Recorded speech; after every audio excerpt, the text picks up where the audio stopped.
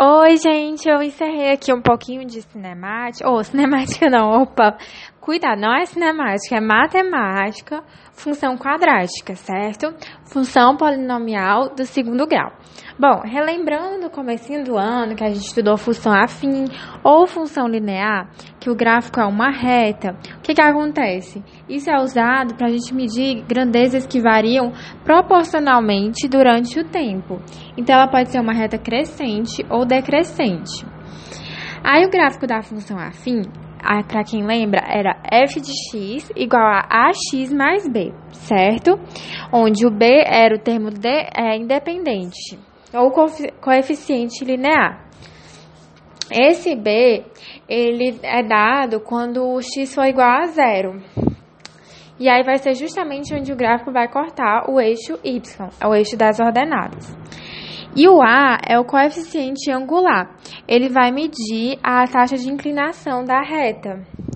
Então, ele pode ser dado pela tangente do ângulo da reta, ou então pela variação de y sobre x, né? Que tangente é cateto oposto sobre adjacente. Aí, nisso, a gente já encontra.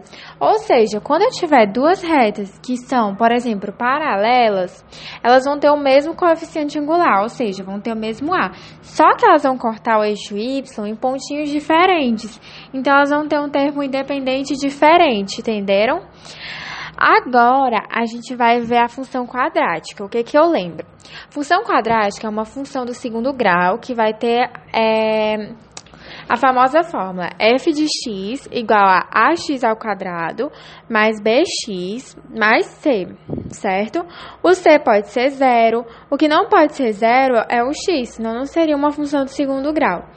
E às vezes ela vai estar incompleta ou pode estar normal. Aí a gente tem a famosa fórmula de Bhaskara e a famosa fórmula de delta. O que o delta está nos dizendo?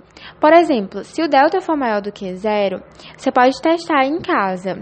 O que quer dizer? Que eu vou ter duas raízes, ou seja, dois valores de x que vão zerar a função, reais e diferentes.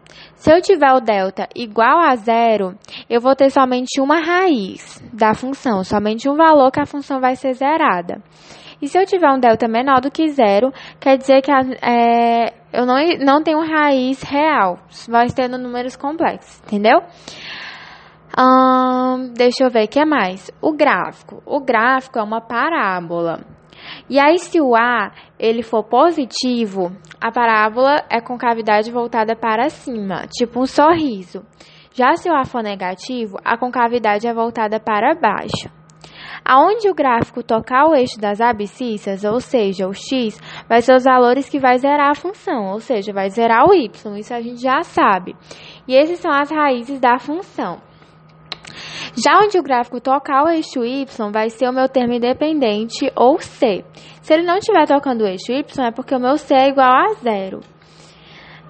Deixa eu ver o que mais. Eu também posso ter y do vértice vai ser igual a menos b sobre 2a, que vai ser o valor de máximo, no caso, quando o a for negativo, e valor de mínimo, quando o a for positivo.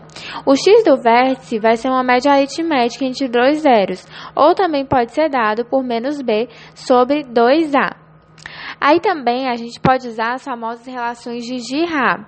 O que acontece? Quando eu tenho ax ao quadrado mais bx mais c, quanto é que vai ser a soma das duas raízes? Vai ser igual a menos b sobre a, certo? Já quando eu tiver o produto, vai ser igual a c sobre a. Isso agiliza muito as questões. Então, você sempre começa pensando mais no produto, porque isso vai agilizar os cálculos. Aí, a gente também pode fazer a fórmula canônica, a forma simplificada da função quadrática. Que isso é uma coisa boa para ser revisada em mapas mentais. Outra coisa, quando você for representar em equações, a bolinha fechada é quando eu tenho igualdade, bolinha aberta é quando eu não tenho igualdade. Aí eu tenho que olhar, se tiver uma concavidade para cima, ou seja, A maior do que zero, o valorzinho que estiver entre as duas raízes, ele vai ser negativo. Ou seja, quando eu for maior do que a menor raiz e menor do que a maior raiz, aí eu vou ter um valor negativo para minha função. Já quando for uma concavidade para baixo, é o contrário, certo? Bom, essas são as coisinhas que eu lembrei aqui e o que a gente mais utiliza nas questões.